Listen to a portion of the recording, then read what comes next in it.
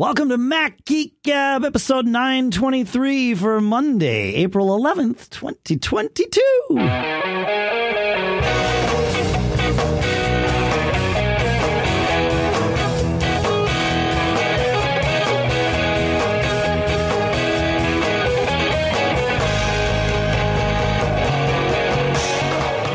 Greetings, folks, and welcome to Mac Geek Gab, the show that takes your questions, your tips, your cool stuff found about Apple and all related and sometimes unrelated tech products and concepts and software and all of that stuff. We take all of your questions, your tips, your cool stuff found.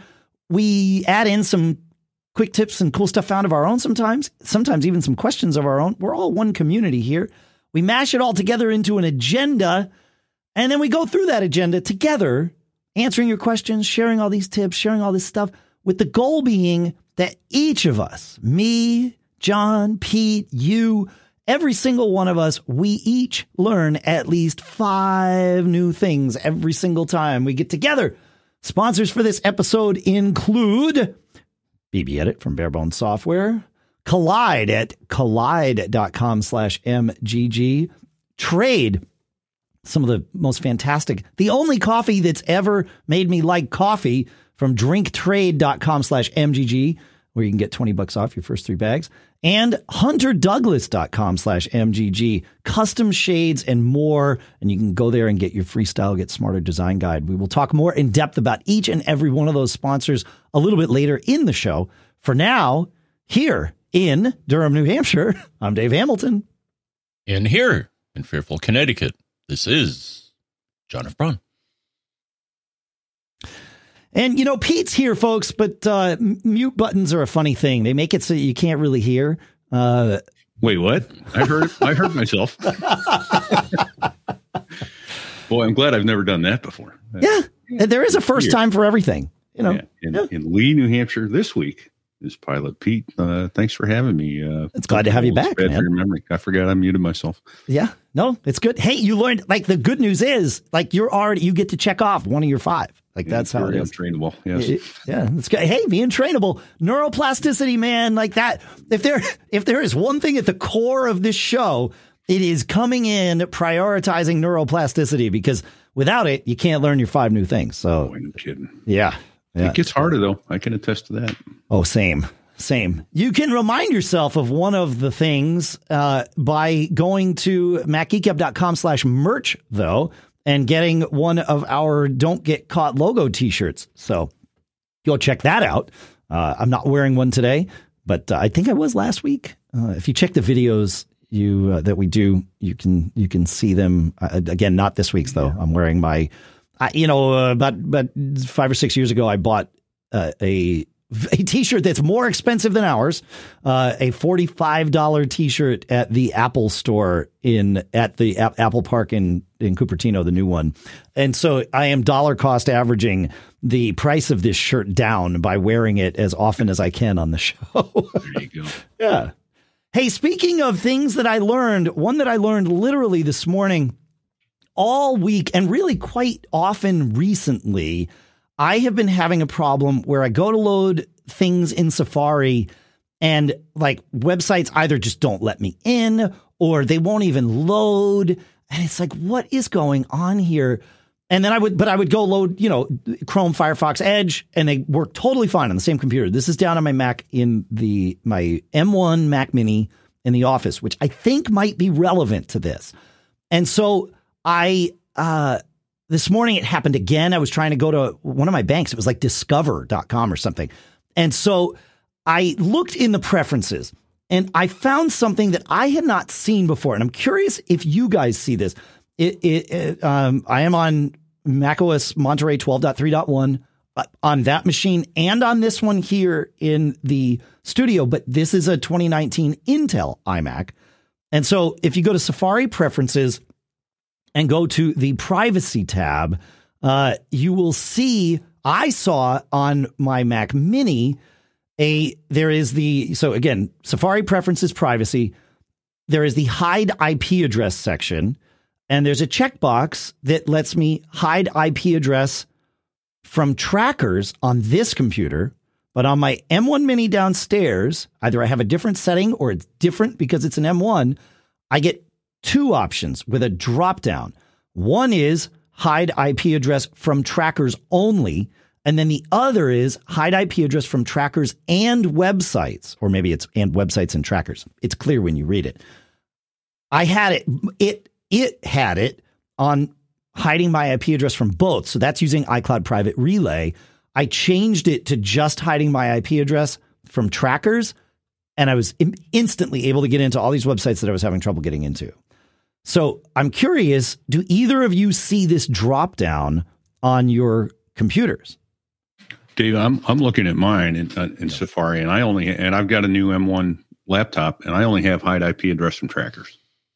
So what the heck? In the privacy tab, I've got prevent cross-site tracking. Yeah. Right. That's separate. Yeah. And then there's the hide IP address from trackers. John, do you have the drop down? No, because I'm on Intel. I clearly Pete just proved it's not an M1 versus Intel thing. Oh, all right. Because Pete's on M1 and you are on 12.3.1. Yeah. Just to make sure, Pete. I'm on Safari version 15.3, and my that's what I'm looking for. My operating system is 15.3. Yeah, because I'm on 15.4 in both places. Yeah, and I'm 12.2.1. Oh, so you need to update, Pete. I need to update. I'll do that right now and see you guys. That sounds like a great idea. Just kidding. This is a perfect time for that. Or could it just been a Discover thing? Because, No. I'm telling you that there is a drop down in Safari's preferences. So the question is, why is that? Right. And changing it instantly changed the problem, right? Like it definitely fixed it. So why do I have this drop down? Do either of you have Safari Technology Preview installed? No, I do not. Okay. I do on both machines. So clearly that's not the deciding factor. Well, if anybody knows why I'm seeing this drop down and no one else is, yeah, I most guarantee mine's because of I ain't updated. But. Oh, okay. So maybe it is an M1 thing, but it only is on Safari in 12.3.1. Okay, I'd buy that. Sure. So I'll get back to you later today on that. Okay. Yeah. Fascinating. Though I did have a couple days ago, I got the message that you probably got. It's like, I use Discover as well for a number of things. And when I tried to go to discover.com, it's like, the server dropped the connection. And I'm like, okay. Yeah. Yeah, this wasn't even that. It just was like munging on. It was delayed loading and so delayed that it literally wasn't happening. So we might have an answer to this. Comment in the chat room. You exactly right. Brian Monroe's comment in the chat room. He says, if you go into control, system preferences, called it control panel, and you almost got me there, Brian. System preferences, iCloud. I do not have iCloud Private Relay beta enabled on this machine. I need to check to see if I have it enabled on the machine downstairs, because I bet that would be at the core of this. Yeah. Okay. That would make sense. I'm looking, I'm hemming and hawing for time to see if I can log in quickly to that machine downstairs and confirm this before we move on. Indeed, I have Private Relay beta turned on downstairs, so I will turn it off.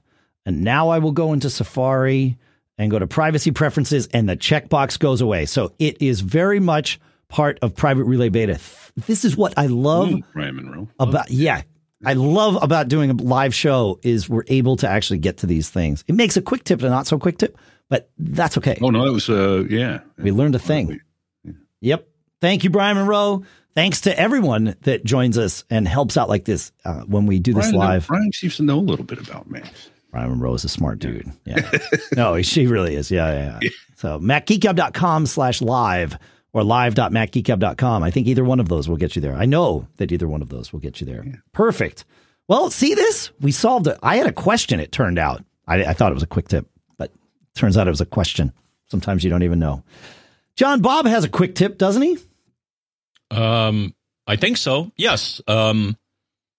Bob says, at work with Monterey, we have users that lose Wi-Fi connections. Even when their Mac is on power, and is set so it does not go to sleep in System Preferences Battery Power Adapter. It seems if the work users do not set Wake for network access, the Wi-Fi radio shuts off when the Mac is idle. The users at work suffer from the VPN into the work getting dropped, but if Wi-Fi is turning off when attached to NAS storage, it could be responsible for losing access to your Time Machine storage. Okay. And of course, where you want to go to set this up is System Preferences Energy. And you'll see a little checkbox. Wake for network access. Is it System Preferences Energy Saver on a laptop? I think he's right that it's System Preferences Battery on a laptop. I think so. Pete, you have a laptop, yeah? I do. Yeah, me. Okay. Because I'm pretty sure there is like Energy Saver changes to battery when you're on a laptop. Yeah. So I think it's possible this would also need to happen though on a on a desktop machine. So it would be either or. System Preferences powered. What did we even say? I'm not so used to Energy Saver. Thank you. System Preferences Energy Saver or System Preferences Battery. You're right. It would be easier if it were just power, but that's not how it is. So, yeah. Okay. Thanks for catching that. Yep. Perfect. Nice. Thank you, Bob. Good stuff. You want to take us to Patrick, my friend? Yes.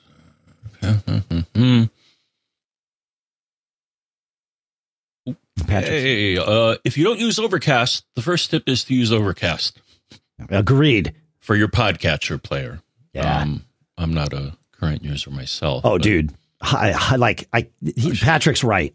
Like, all right. And then there's nothing more to say. Here. If you use Overcast, go to the settings by touching the gear icon and go to nitpicky details. I got a sense of humor. There, set the seek back and seek forward to times to a different amount of seconds.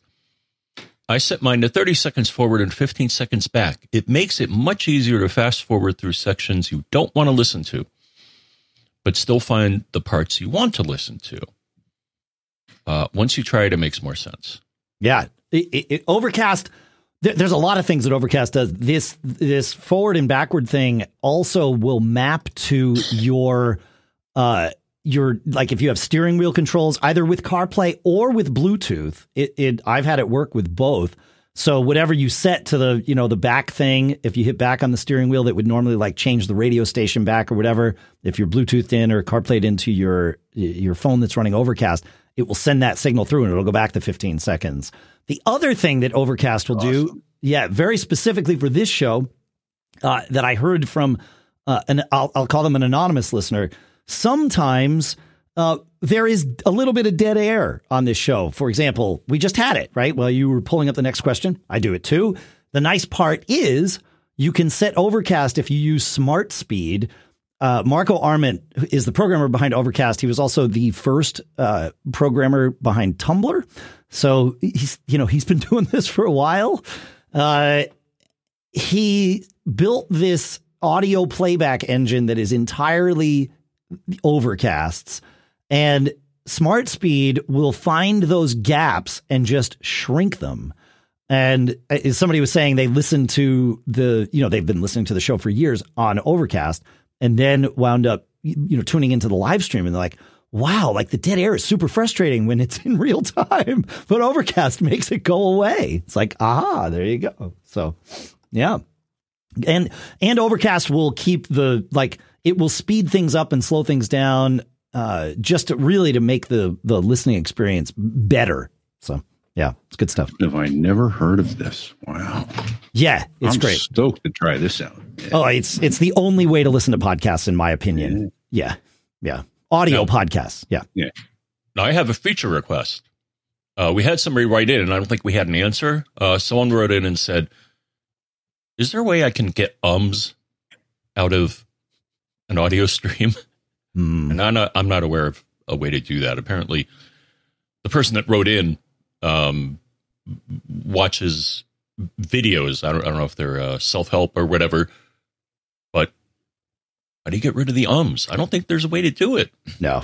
I don't think the AI has gotten, like, that's one of those things where a human is better than a computer currently with that. Yeah, I remember when we used to do the Union podcast, I think he went in and manually took the ums out. Yeah. So, yeah. It's particularly when you're dealing with people who have never done it before or once or twice spoken into a microphone, the nervousness comes through and it gets ugly. Yeah. They don't want to sound like that. I mean, I hate the sound of my own voice personally, but some people will argue with that. They think I love the sound of my own voice, but to hear myself recorded, it's no fun. Yeah, you have to get used to it. And you also have to, and I'm certainly not perfect at this. I all the time, as you listeners know. I have learned, though, that it is okay to have some amount of silence between phrases. Like, it's natural when you're having a conversation with another person, there is natural silence that happens when you're talking and hitting microphones like I am. Your brain says all space must be filled. So while you're thinking, you say, that's what I'm thinking about. It's like, it's extra. I notice it all the time. We pre-record our ads for this show mostly, and I will, I edit them. Things like my verbal tics, things like that are the things I use to fill space while I'm processing what to say next. And I chop them all out of the ad reads. It's like perfect. Yeah. I just don't have time to do that for an hour. Likes, knows, and ums. Likes, knows, and ums. Yeah. There's a couple others that I use that I'm constantly taking out. It's like, yeah. But it does it does make me aware of them. So I, in theory, have gotten better over the last couple of years when we've been doing the ad reads. I don't know. One thing got better for me, though, recently, and then maybe we will talk about a couple of our sponsors after this, is I use my AirPods at my desk. Currently, my AirPods Gen 3 at my desk. And I hate it when I leave them in because I know I have another phone call coming up in 5 minutes. I use them as my AirPods are my favorite Bluetooth headset. So I leave them in between phone calls sometimes. And then when I get a text notification, I see the notification. I'm sitting at my computer. It's fine. But I do my phone calls from my phone. So my AirPods are linked to my phone. All of that's fine. But the notification comes in. I see it. And if I don't go to the Messages app immediately and read it so that Messages knows that I've clicked and read it, even if I've previewed it, it will begin speaking the message to me in my ear, which is sort of distracting if I have 5 minutes in between phone calls and I'm trying to get something done. So I figured out how to turn it off. You go into settings, notifications, announce notifications. Now, you can turn it off for everything, or you can granularly turn it on and off by app. Now, turns out there's somebody making noise in the background. I don't know who that is.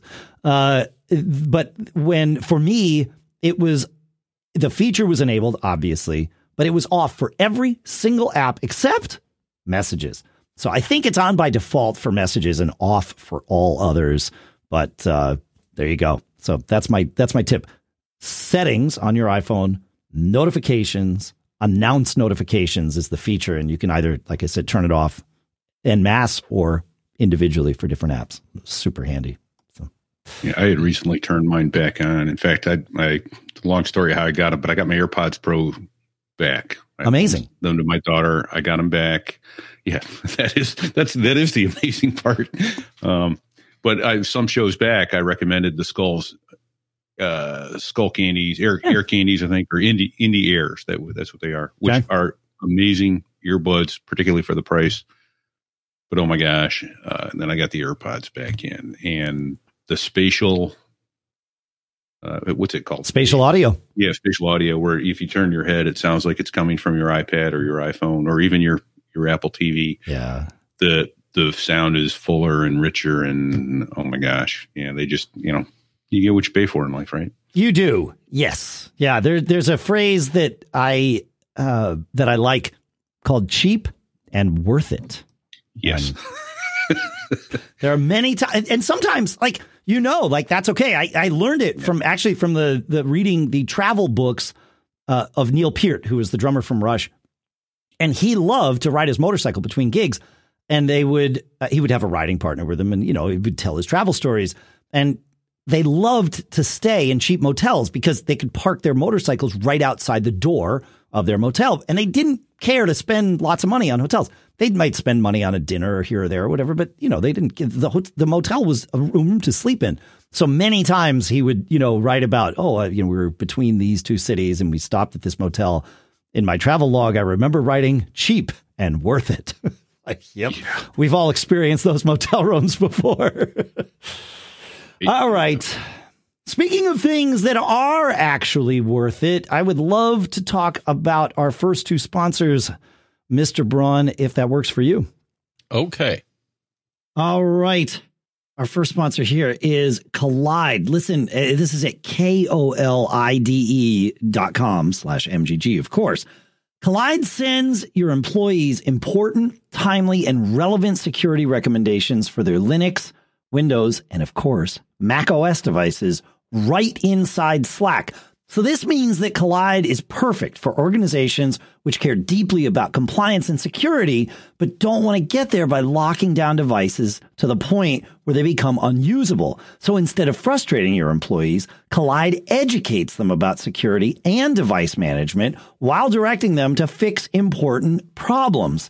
And the folks at Kolide know that end users are IT admins' most significant untapped resource and are key to solving the most challenging to fix security issues, including things like instructing developers to set passphrases on unencrypted SSH keys, finding plain text two-factor backup codes, and teaching end users how to store them securely, and convincing employees to uninstall those evil browser extensions which might sell their browser history. Those are just some of the many use cases not solved by locking down devices. You can try Kolide with all its features on an unlimited number of devices for free for 14 days. No credit card required. Try it out at kolide.com/MGG. That's KOLIDE.com/MGG. And our thanks to Kolide for sponsoring this episode. Next up is Barebones with BB Edit 14. One of our favorite new features in BB Edit 14 is the ability to create notebooks instead of having untitled text documents all over the place. You can create notes from any convenient source, clipboard, etc. I was certainly guilty of this because Barebones is a fantastic place to put your text. It was sort of this ancillary use case for it. Well, they've embraced that, and notes are now automatically named and managed by the app. And now BB Edit 14 supports creating multiple notebooks in any desired locations. This is fantastic. Of course, this isn't what you're mainly going to use BB Edit for, or maybe you are. I use it for all kinds of things. That's one of them. The other is simple things like counting the number of words in a document or comparing two documents. My goodness, it is so good at that. On top of that, of course, you're able to edit all the code that you need to edit, and BB Edit is smart about when it opens up a file that has code in it, it starts highlighting things, not on disk, but just on screen so that you can really see what's going on. You can twist functions open and closed. It's amazing. You got to go check it out. Go to barebones.com/store. That's where you're going to be able to get your 30 days of fully functioning demo to try out, even if you've tried it out before. Go do it. barebones.com/store. And our thanks to BB Edit for sponsoring this episode. All righty. John, you want to take us to Henrik and maybe a solution for you and people like you having issues with older printers? Yes. So, Henrik says, John actually got caught with that old printer. Here's a tip for using old PostScript printers on a modern Mac OS. And yes, PPD is short for PostScript Printer Description. So the blow tip only works on PostScript printers. Fortunately, my printer is both PostScript and PCL, which is the other common printer language. Sure. The PPD file can either be extracted from your old Mac or the latest available installer, which I don't have, but I do have the PPD file. Once you have the PPD file, it can be put basically anywhere except for documents or desktop folders synced with iCloud. The easiest way I found is to create a folder in the public folder inside the users folder. Name the folder something descriptive, like Brother Printer PPD, or in my case, GCC Printer PPD. And then just copy the printer into that folder. Then go to System Preferences, Printers and Scanners. Then click on the plus sign to add the printer. Select the printer, but instead of letting the Mac select the printer software to be used, you manually set the input field Use to the option Other. This will bring up a dialog where you can navigate to the PPD file. Oh. And Viola, your unsupported PostScript printer should now work on your modern Mac OS. And I haven't tried this yet. But, I think Pete will be in Paris next week and help us pronounce voila. Mm-hmm. Well, some people like music from a viola. Yeah. Viola is viola. Yeah. Voila is voila. Did that work for you, John? I haven't tried it yet. Seriously? It's just assumed that this would have been a topic of conversation. All right. Well, give it a try and let us know. But I tried something similar. It may have been where, I tried this, but the folder was on my desktop. Okay. She said it can't be there. Oh. So I think that's the mistake I made. So put it anywhere else except the desktop, and I think it'll work for me. But yeah, I tried this, and when I tried to select the PPD, they were all grayed out, and I'm like, bummer. Interesting. And is it that it can be anywhere else, or does it have to be in your home folder inside a public folder with a capital P? Because that was Henrik's advice. Yeah, I think that was the. Yeah. Okay. So it's not. That's the magic. That's the magic. Okay. Well, let us know. Give it a shot, man. Yeah, that's great. Cool. Yeah, because it's always nice to have those extra options. You can totally set, I can print with the printer, but I don't get any fun things like use, like for example, this printer has a rear paper tray. Sure. But, which every now and then I use that feature, but now I can't. Right. Because it doesn't know it's there. Well, if you put something in it, it doesn't treat it like a manual feed tray where if it senses something there, it just prints to that anyway. No. Okay. As far as I know, yeah, it just assumes it'll take the paper out of the main paper tray. Right. All right. Steve, on the subject of printers, Steve had a great little quick tip for us. He said, I found this helpful and I thought others might too.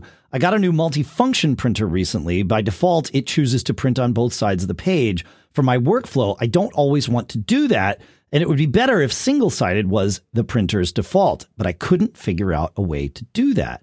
But I have found that there is a way to set default printer settings inside macOS. It's not anywhere in the GUI that I can find, but I may have missed something. Is there a way to do it without having to edit individual settings? And I think there might be. There is in macOS, there is the printing system at its core uses a Unix standard called CUPS, the Common Unix Printing System. And you can access this via a web page.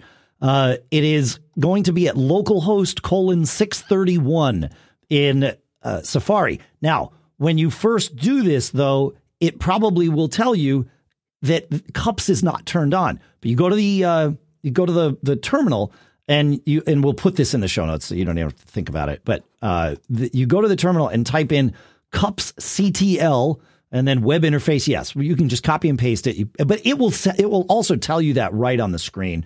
And then you pull up this CUPS interface, and it will show you all kinds of things. And you can pull up a list of your printers there, and then you can go into each printer and you can start going in and changing like things like the defaults and, set default options. And on my printer, I can go in and I'm showing this on the video for those of you that are watching, but I can set how two-sided printing on my printer works right here in the defaults.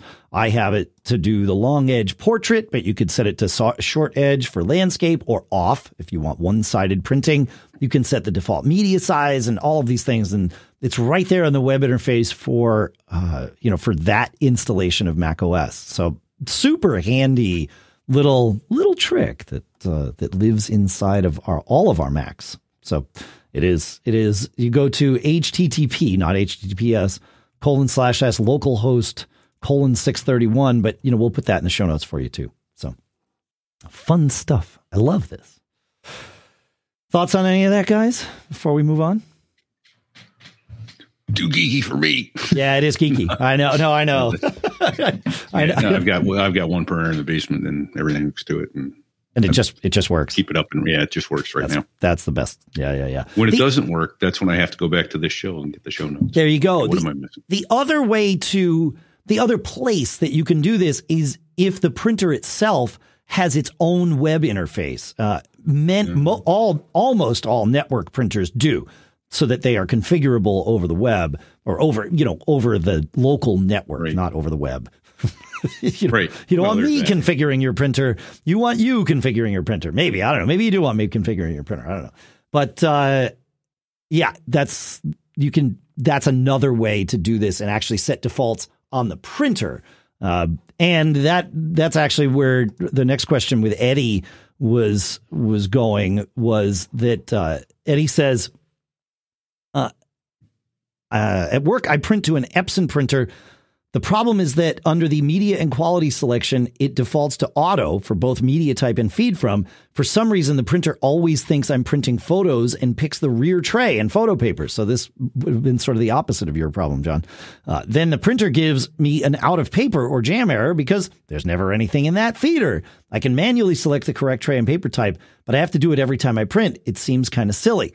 And so that's where potentially going into the printer's settings via the printer's web interface might let you install, or let you set those defaults for the printer itself. So, and Dave, how would you recommend someone find to get their printer IP?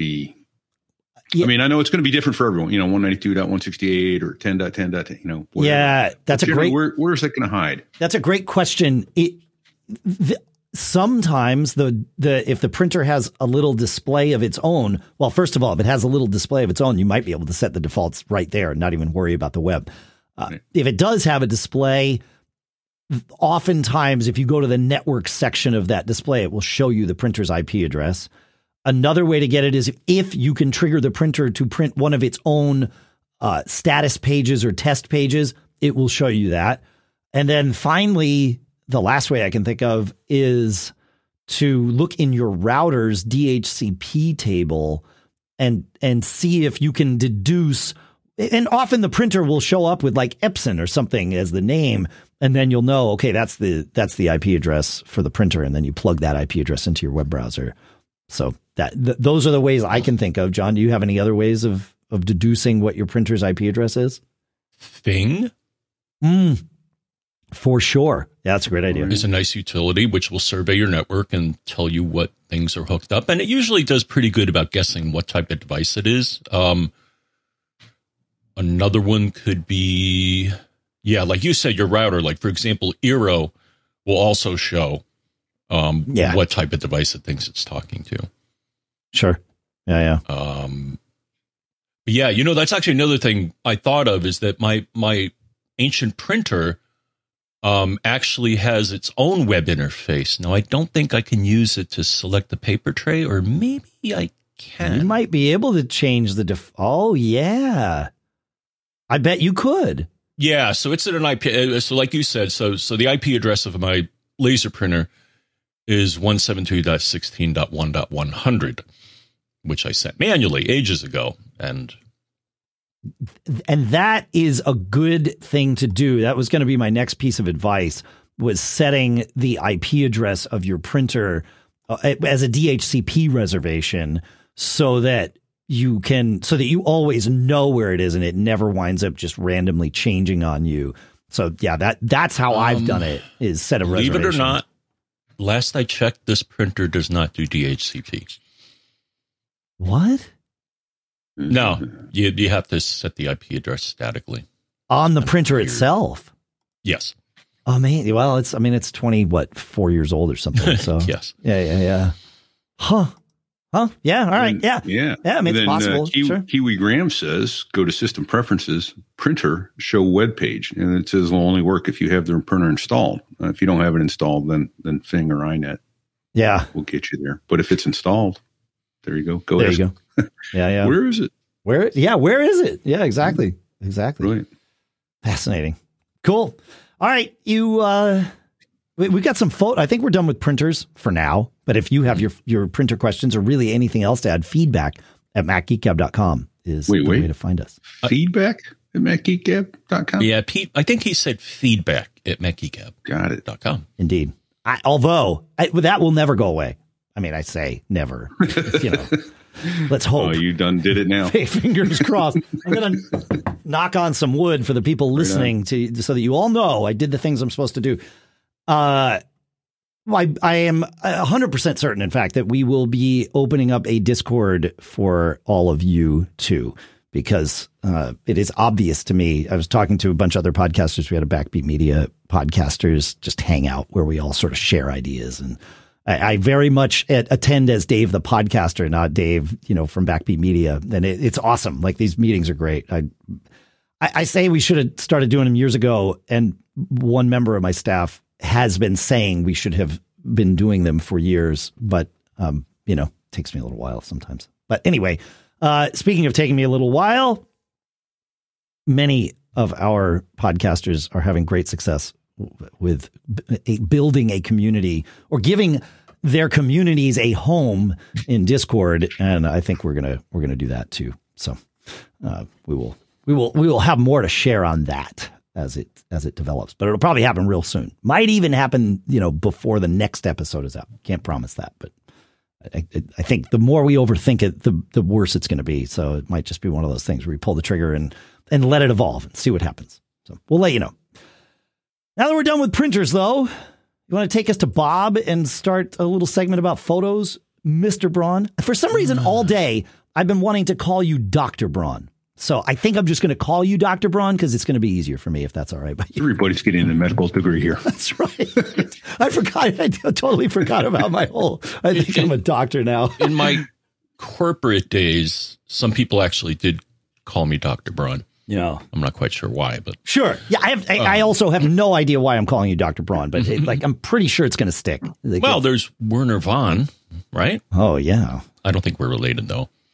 Yeah. Yeah, he made rockets or something like that. He did. He was a rocket scientist, right? Yes. Yeah. All right. He did rocket surgery. Thank you, Pete. Yeah. All right. So here's something else that Apple screwed up, in my humble opinion. Starting on or about March 22nd this year, new photos shot on my wife's iPhone have stopped automatically clouding to her iMac, yet they still automatically cloud to her iPad. What she really wants to do is for all new photos from her iPhone to cloud to her iPad and iMac, but doesn't particularly want all 35,911 photos on her iMac to be on her iPhone or iPad. With no option for photo stream, how do we accomplish getting all the new photos onto all three of her devices automatically without having to have all her photos on all three devices? Again, all she wants is for new photos to sync on all her devices. We have turned off then on again iCloud Photos and restarted the iMac. I don't know if I have a good answer to this. He did what I would have done, the dreaded turning it off then on again. But that didn't seem to work. I did find an Apple support article, Dave, and it makes some suggestions. So that's the best I got. Right. The title of the article is "If My Photo Stream Isn't Updating," which it sounds like that's what's happening here. So, what suggestions do they offer there? That would be the place to look. Oh, they say Settings. Make sure it's turned on. Turn it on and off again. Yeah. Okay. So nothing spectacular here. One place. Well, wait. Before we even get to this, I definitely want to make sure we all acknowledge that perhaps the most valuable thing we've gotten out of this question is clouding as a verb. This is what a super efficient way to say what he said, uploading to iCloud, syncing with iCloud, like that's a lot to have to say and type. Clouding. I love it. Love it. We're going to good. Yeah. It's good. No, it's language efficiency. I love it. The one thing I would do, and I don't think he said that he did this, but it's possible he did, of course, is to check iCloud.com itself. You can see, what I call the truth, right, of the database there, because that's what iCloud has, and you get to see the photos that are on iCloud.com. So that's the first thing I would do, or the next thing I would do. Actually, the first thing I would do is exactly what he did. But going and seeing which devices are actually syncing properly and which aren't, because you may not know, right? Depending on the symptoms you're seeing, it might be hard to tell. And then, making a change on iCloud.com by deleting a picture, moving it into a different album, something, right? So see if that triggers a push back down. I had a thing I created, as I've mentioned on the show, I created a podcasting focus for all of my Apple devices so that when I am like this doing a podcast, I only allow notifications from YouTube people and Pete and John and Paul Kent and who does Gig Gab with me, and Shannon Jean, who does Small Business Show with me. And that's it. Well, last week I mentioned I added Allison to that list, which might turn into be a huge mistake, but because I need to take that out, but I don't think I have. But that way I'm not disturbed. But if you folks text me in the middle of a show, like, "Hey, dum problem," I'll know, which is great. I also then built a Keyboard Maestro action, we'll call it. Or no, sorry. Yeah, I built a Keyboard Maestro action to set up all my podcasts, and I wanted it to set up the whole, I wanted it to turn on focus too. It launches all my apps. It sets everything the way I need it set.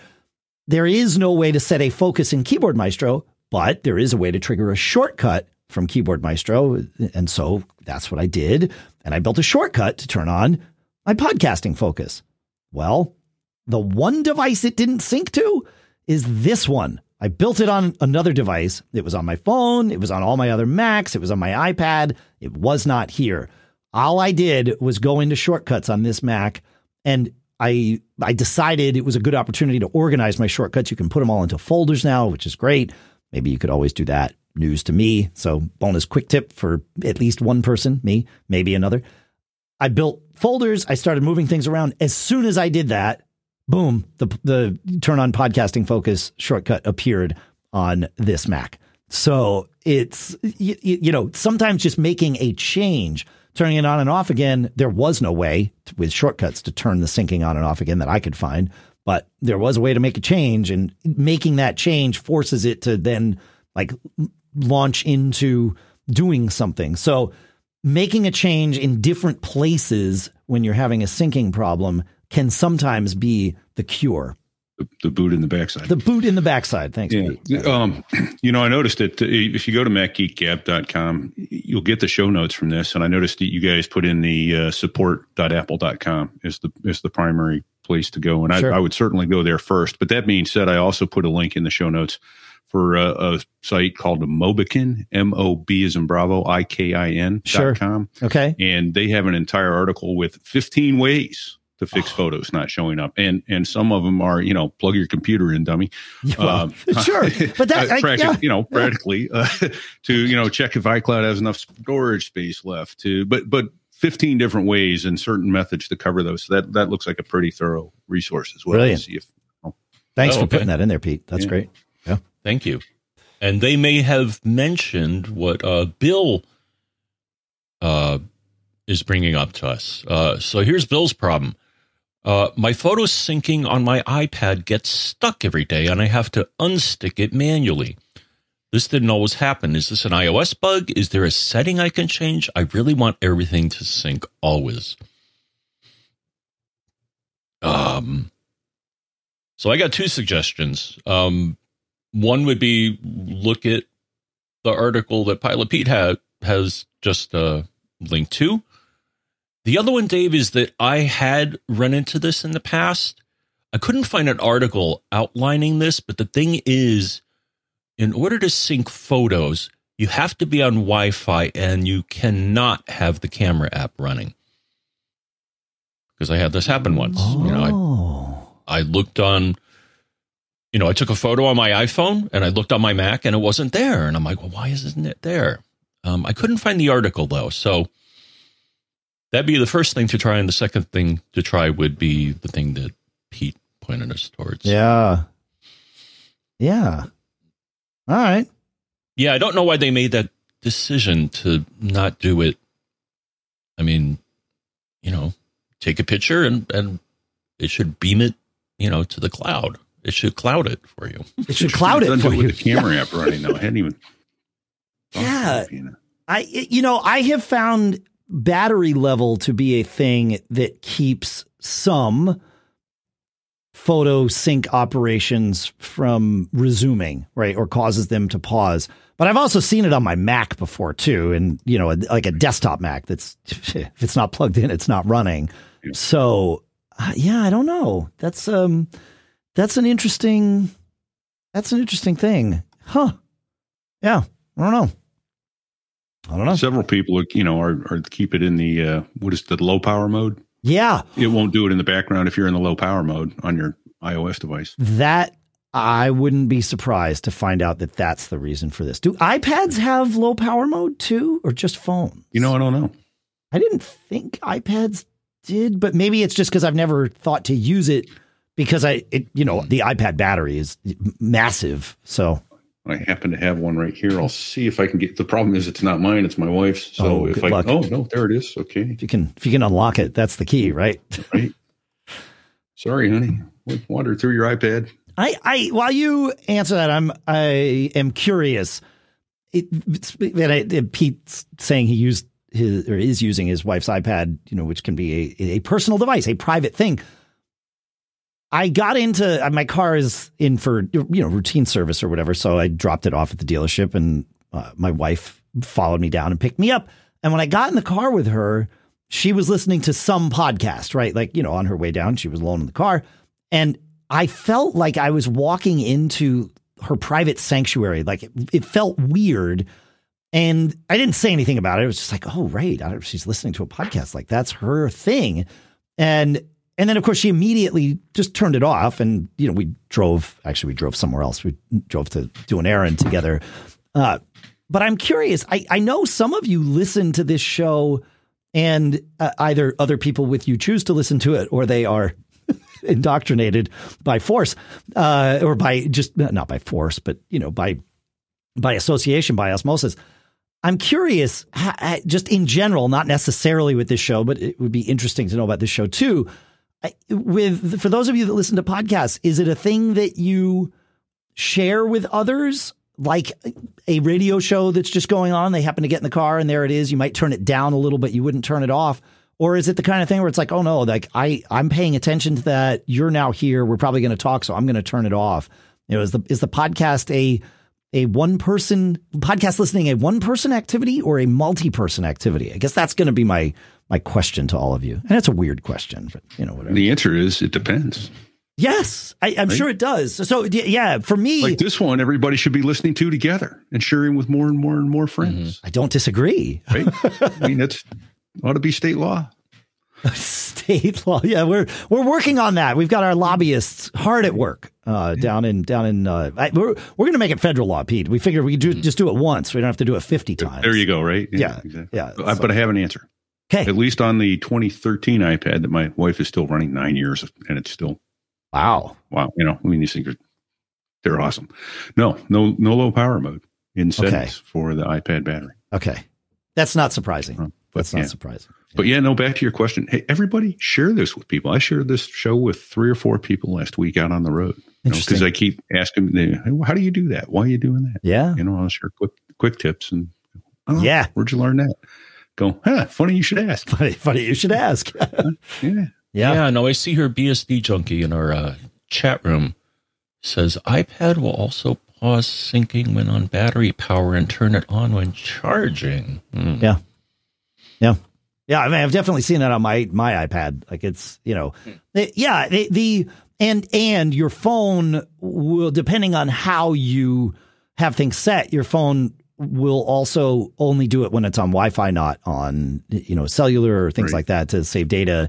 But yeah, for sure. It's the photo syncing is generally for me a nightly thing. When I plug my phone in, that's when it, like, all of those activities sort of, spring to life, if you will. So, yeah. Which goes back to that whole age-old question.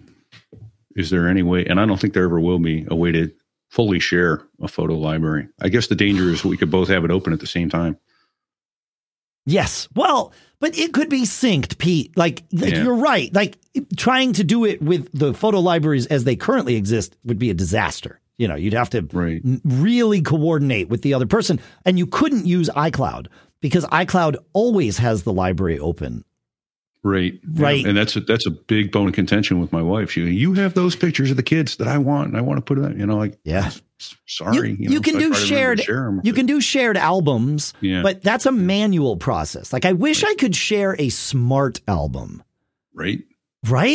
How cool would that be? That would be an interesting solution, but really, I don't know. Yeah. There are a lot of people. I understand the privacy thing, and my pictures are my pictures and I don't want them shared. And that's fine. And I have no doubt if Apple were to implement something like this, they would make privacy like the first feature. That's fine. But there are a lot of people who say, I want a family photo album, and every picture I take, I want to be in that album with my, with the people I've already pre-trusted, Right. So when she goes to do a Christmas card or something, she can find that picture of the kids that was taken at the waterfall or. Yeah. Yeah. But here's the thing, Pete. Do this with family sharing? No, it's horrible. No. Oh, okay. It's horrible. No, it's not a thing. I think, did Google Photos have the answer to that? I was using them for a while. They did. And I forget why I moved away from it. And then actually, here's another option. And Dave, you may be doing this, the Synology. Yes. Photos, right? Yes. So have you moved away from Apple Photos to Synology Photos? No, we still use Apple Photos because it's super easy. It's built into every device we have. It works well, other than this, and we already pay for our Apple One subscription, right? So yeah, it's totally, it's there. We have all the storage we need, et cetera, et cetera. So we use it, but I also sync all my photos over to my Synology. And then there you do have this option of sharing your entire library or parts of your library in lots of flexible ways. So I've backed mine up to Synology using the Synology Photos app, but I haven't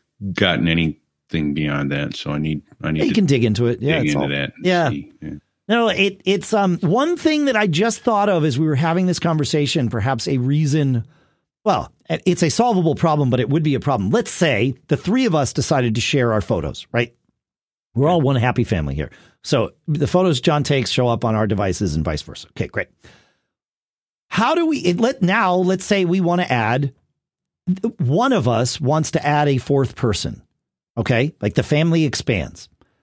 Okay. How do we all, like, if you, Pete, decide, okay, I'm going to add my wife to this because I want her to see my photos too, in addition to John and Dave. Well, if we're all seeing the same library, now are you sharing the photos you take and the photos we take with your wife? Like, did we just become a family of 4 instead of a family of 3? And did John I think because the photos she takes are now going to jump in there. Right. So did John and I consent to this? Because now my photos aren't just shared with you and John, they're shared with you and John and your wife. Right. Right. So they're like, that starts to become a tricky. That becomes the privacy issue. Absolutely. Right. Absolutely. Like, in a family, less of an issue, but. Right. Well, maybe. Yeah. Like, I don't think, everybody's family's dynamic is different. I'm not here to judge, but I know some people that would absolutely not want to share their photos with their spouse. Right. Like that, and it's like, okay. So It's just and that's fine. I don't say that judgmentally. I mean, there might be a scenario that I would happily judge, but in a general sense, it's not judgmental. I get it. Yeah. So yeah, I don't know. John, you're a bachelor. You got it easy, man. That's right. John Green in the chat suggests using Plex to manage and share photos. And that is another good way to do this. You know, that's a great idea. I've got Plex. I've got some photos up on there. And yeah. So she could go look at them on the TV at any time. And I assume she could go grab them right off the. Oh, you can sync your phone to the Plex library too. Like Plex is not just for the TV, right? So no, photos is a thing. I've never used Plex for photos, but I've done when I was doing a lot, when all of my Apple user group sessions moved online because of, COVID and quarantining and all that stuff. That was finally my opportunity to teach Plex to people, because teaching Plex at the front of a room stinks. Because you need to see the little things on the screen. And when I'm in front of, even 10 people, let alone 100 people or 200 people, not everybody can look over my shoulder. Well, on Zoom, guess what? Everybody can look over my shoulder. It's amazing. And so I started doing Plex, and it's been fantastic. I'd probably do it again. There's some groups that are still not getting together in person. During those, it became a bit of a jam session, most of them, where it wasn't just me teaching about Plex. It was all of us sort of teaching one another how we use Plex. And I encountered quite a few people who are using Plex for their photos and would share their libraries with us. And it's a pretty powerful thing. So, yeah, good call, John Green. I like it. I love Plex, and I don't know what their they have a lifetime subscription. They do. 10 or 12 years ago, it was 75. I think it's a little more than that. I think it's about 100, 120 or something now. I think you're right. I think it's, but it's worth it. Oh my gosh. That is the one app that I am so glad for 10 or more years now. Yeah. All my movies, TV series that I want to see and share. Like my wife and I watching the Yellowstone now together, even when I'm overseas. Yes.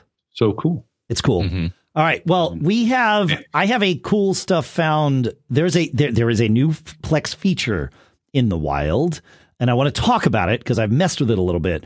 The next thing that I want to do is talk about our next two sponsors, if that works for you, Mr. Braun. Okay. All right. Hey, who doesn't love to live well, to be perfectly at ease, in comfort, and in style? Our sponsor, Hunter Douglas, can help you do just that with their innovative window shade designs that have gorgeous fabrics and control systems so advanced they can be scheduled to automatically adjust to their optimal position throughout the day. This is the right time of year to be doing this, right? It's starting to warm up here in the U.S., and it's time to start thinking about the house. We're doing all kinds of projects, and, Hunter Douglas is stuff that we're eager to test out here too. And you got to go to hunterdouglas.com/MGG so that you can see the way the shades diffuse the harsh sunlight. They make it so that you can enjoy the view outside the window while protecting your privacy inside. And of course, they provide this superior insulation that keeps you warmer in winter, cooler in summer, and lowers your utility bills. And then you can use Hunter Douglas's PowerView technology to automatically reposition your shades. They can be set to do this automatically so that you get the perfect balance of light, privacy, and insulation, morning, noon, and night.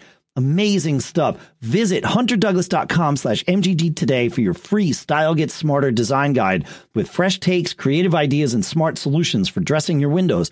That's hunterdouglas.com/MGG for your free design guide. And our thanks to Hunter Douglas for sponsoring this episode. Most coffee is dull, stale, questionably sourced, but it's easy to get stuck in a rut and drink what you always have. Well, you know what Shannon, my co-host on another show, says? That a grave is just a rut with both ends closed off. So instead of standing in front of all the options in your grocery store, let Trade Coffee help you find something new to love. Trade sells the freshest roasted and ethically sourced beans from America's best independent roasters. They ship free to you as often as you like, whole or ground. So whether you're a coffee nerd or you just want a better daily cup, Trade's real coffee experts taste test over 400 roasts and use their tech to match you to your ideal coffee based on your preferences and brewing methods.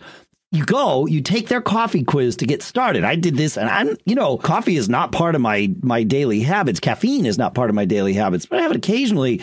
I've never really liked coffee until Trade came on board as a sponsor. I learned that coffee can be delicious, and you can learn this too.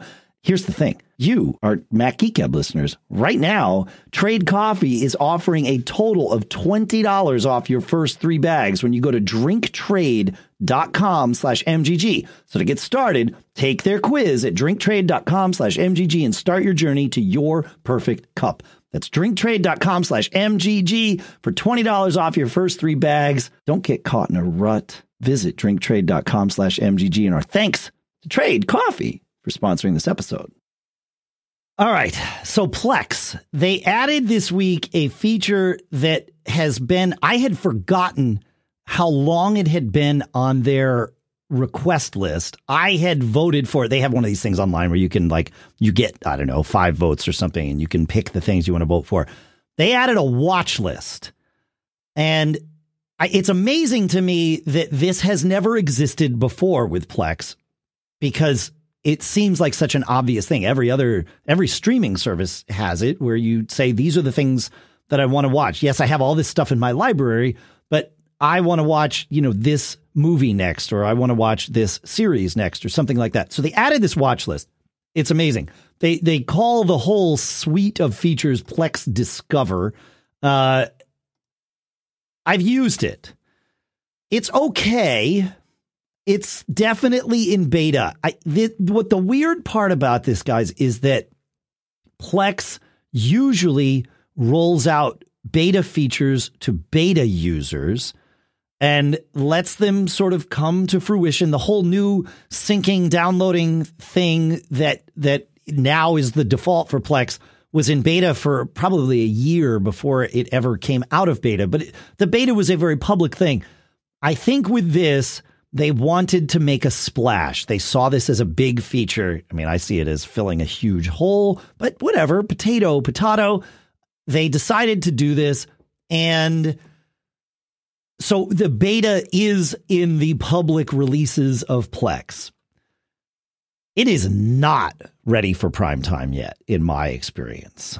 It has gotten better since the day it was released. When it was released, I added a bunch of shows to my Plex library, or to my watch list. They were already in my Plex library. And what's cool is the reason they call it Plex Discover is because you can add things that are not in your Plex library. You can tell it, I have Netflix and Apple TV Plus and Hulu, and then you can add shows that you don't have the downloads for, and it will say, oh, you can go, when you say, I want to watch this, it says, oh, well, that's available on Netflix. You say you have Netflix, and depending on the device you're on, it'll even link you to that, which is amazing.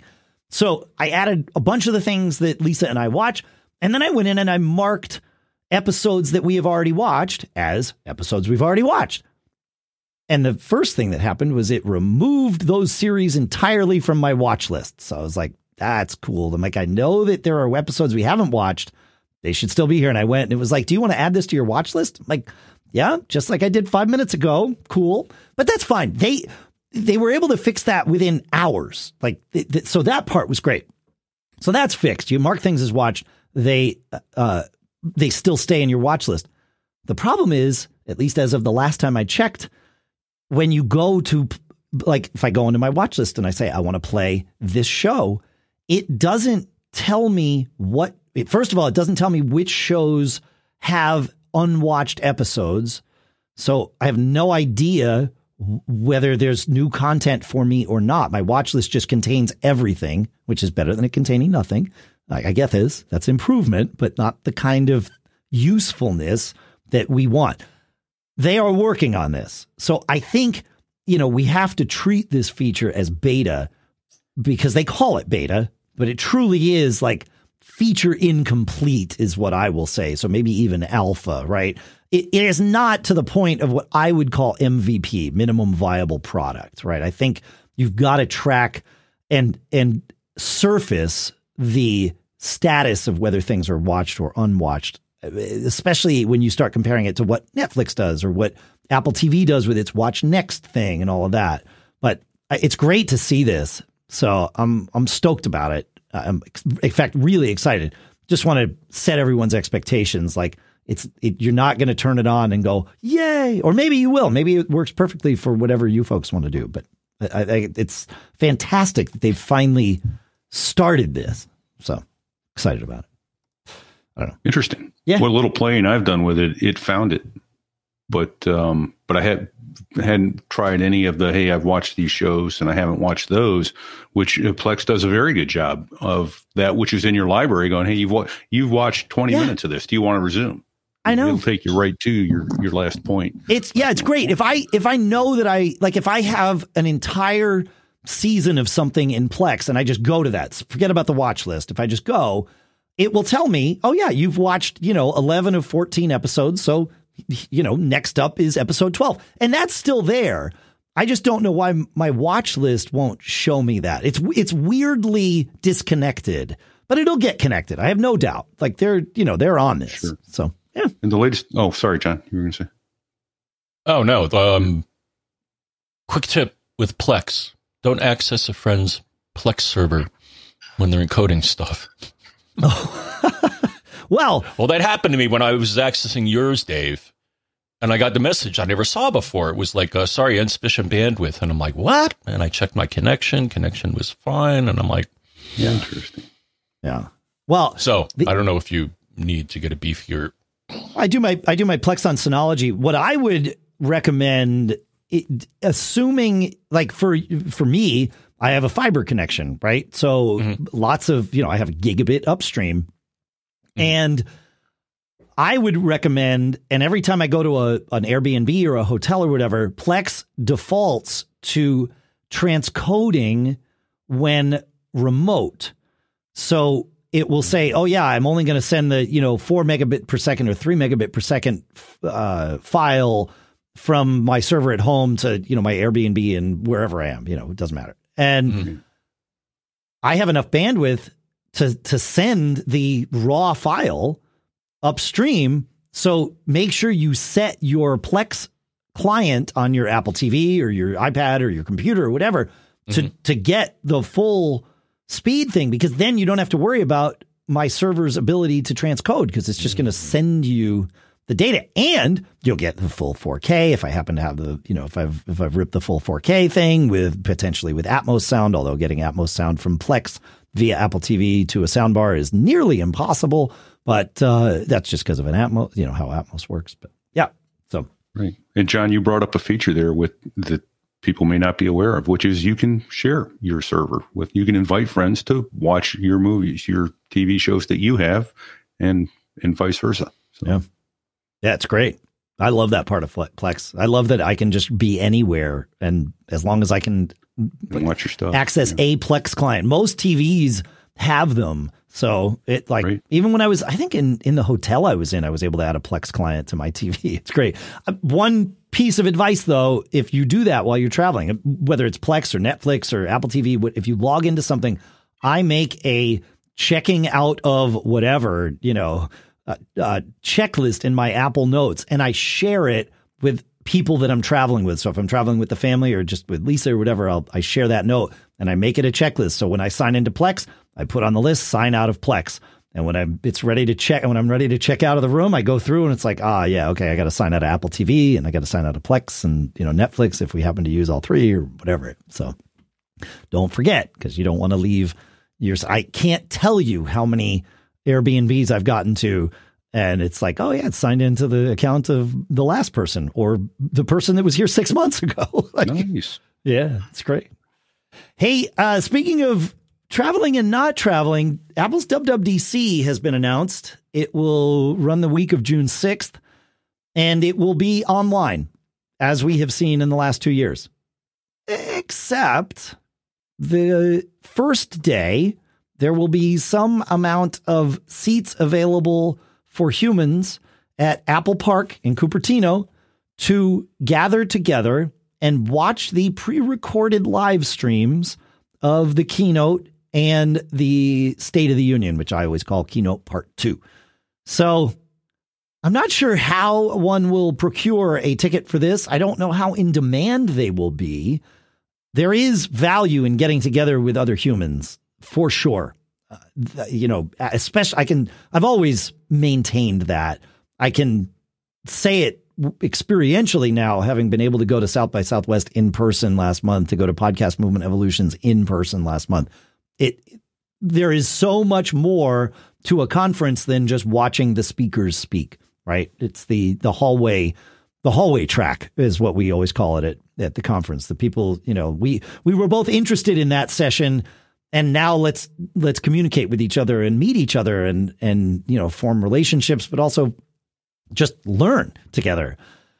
So I'm curious to see how that will evolve, but it's interesting that they will not be, at least for this year, returning to a live presentation. It will be people gathering in a room to watch the pre-recorded presentation. Now, will Tim Cook come on the stage before the thing and welcome the people that are in the room?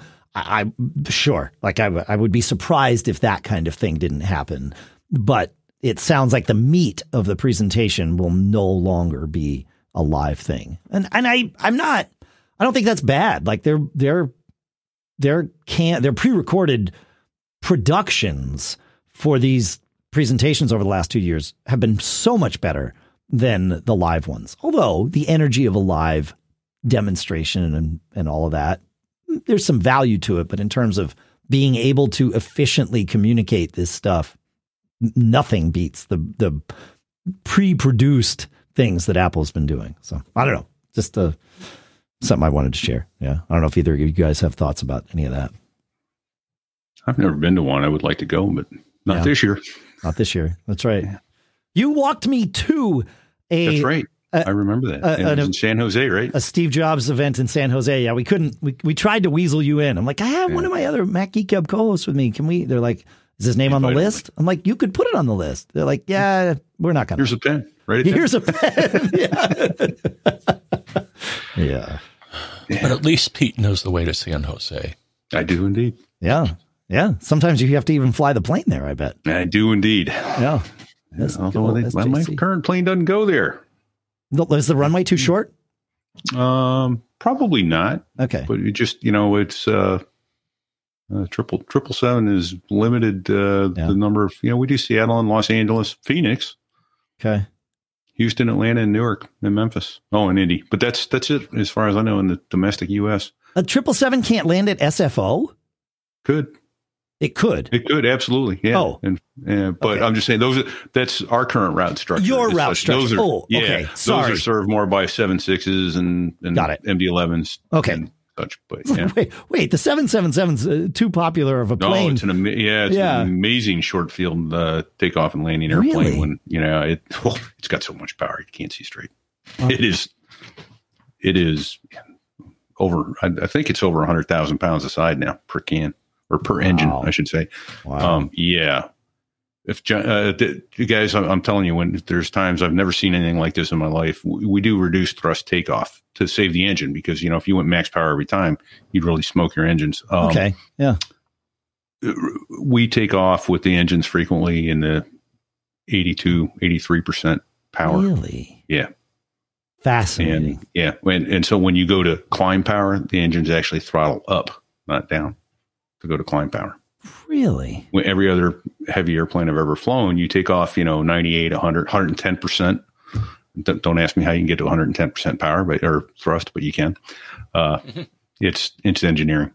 It's magic. It's engineering, but not math. It's right. That's not math. No, but then when you get to 1,500 feet for climb power, you actually throttle back to 95%, 98%. This airplane, you take off at 82% and you get climb power and it throttles up to 90%. It's wild. That's crazy. Yeah. Crazy. Huh. Amazing. Okay. Amazing. There's our little aviation detour for I love the aviation stuff. That's fun for us. Yeah. Where are we on time? We really should end. I want to an hour 10. 12. An hour and 14 is where we are right now. I do want to do a little bit of show and tell.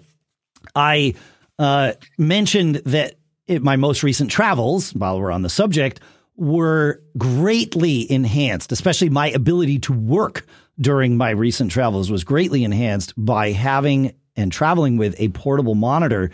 And I wanted to talk about another one that I've been checking out, which is the Asus Zen Screen, which is a 15.6 inch monitor here. It is portable, flat, super lightweight, comes in a little case, and it's amazing.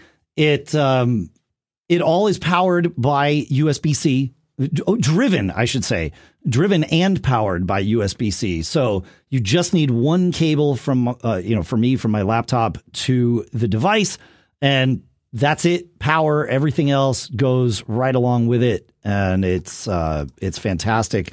For those of you watching the video stream, you can see, but it's got this little kick out stand that sort of comes out the back of it to let you set different angles for how you want it to sit. And it's like super simple. There's nothing to say about it. You plug it in and it works. And that's the part I love about it. So yeah, it's the Asus Zen Screen. It's 15.6 inches. It's the MB16AC, they call it. But yeah, I'm super stoked with it. It's such a game changer for traveling. Or honestly, I'm thinking of setting this up at the desk in the house because I don't really have a computer station at the house. I have, the office and the studio. But if I set this up at the house and I can just plug in, I am used to working on two screens. So things like, I don't know, most everything I do, I like to have two screens. I like to see two full windows up. And often I like to have two browser windows up, looking at something in one and working in another, because there's so many web apps now that having that second screen is a really handy thing. So I like the price point on that. That's what, $229? $229. That's it. Yeah, exactly. You're not going to break the bank with these kinds of things. So yeah, it's good stuff. Good stuff. A little cheaper than an iPad Pro, A little. Yeah. Yeah, exactly. And bigger screen. Yeah. If all you're using it for is a big screen now, obviously, there's an iPad Pro has a little bit more oomph to it, but there you go. All right. Well, that does bring us to the end of things here. Just one technical glitch. I'll take it. For those that watch either the video stream or the little snippets of the video stream that Sadie chops up to do just a quick tip or a review segment or, a question segment or whatever. We are working to do a lot more real-time video production.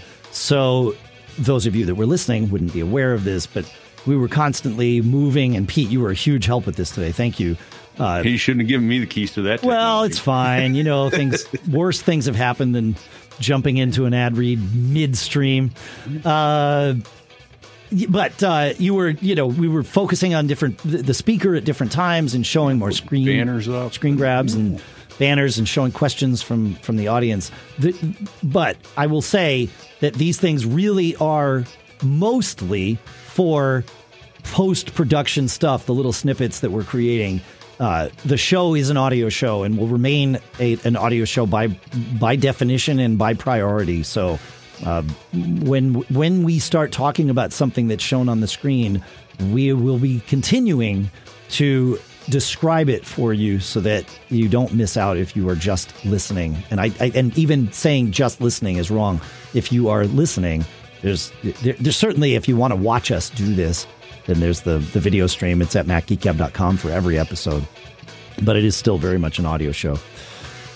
All right. Well, I think that brings us to the end. The band's playing. I'm ready to go get lunch.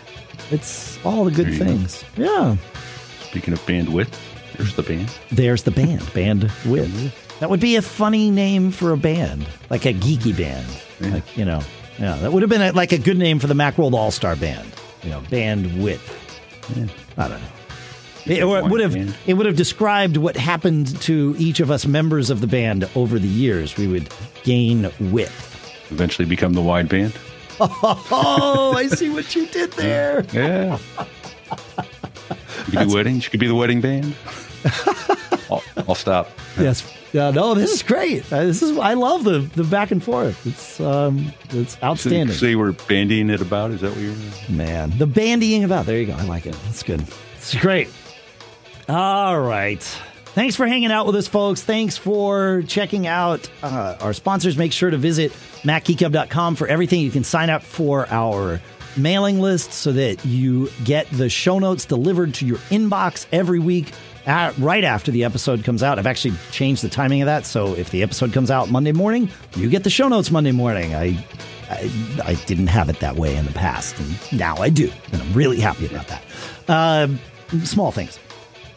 But go there, you can see the show, get the show notes, and you can also go to MacGeekGab.com/sponsors to see all of our sponsors, and that, of course, includes the ones we mentioned in this episode.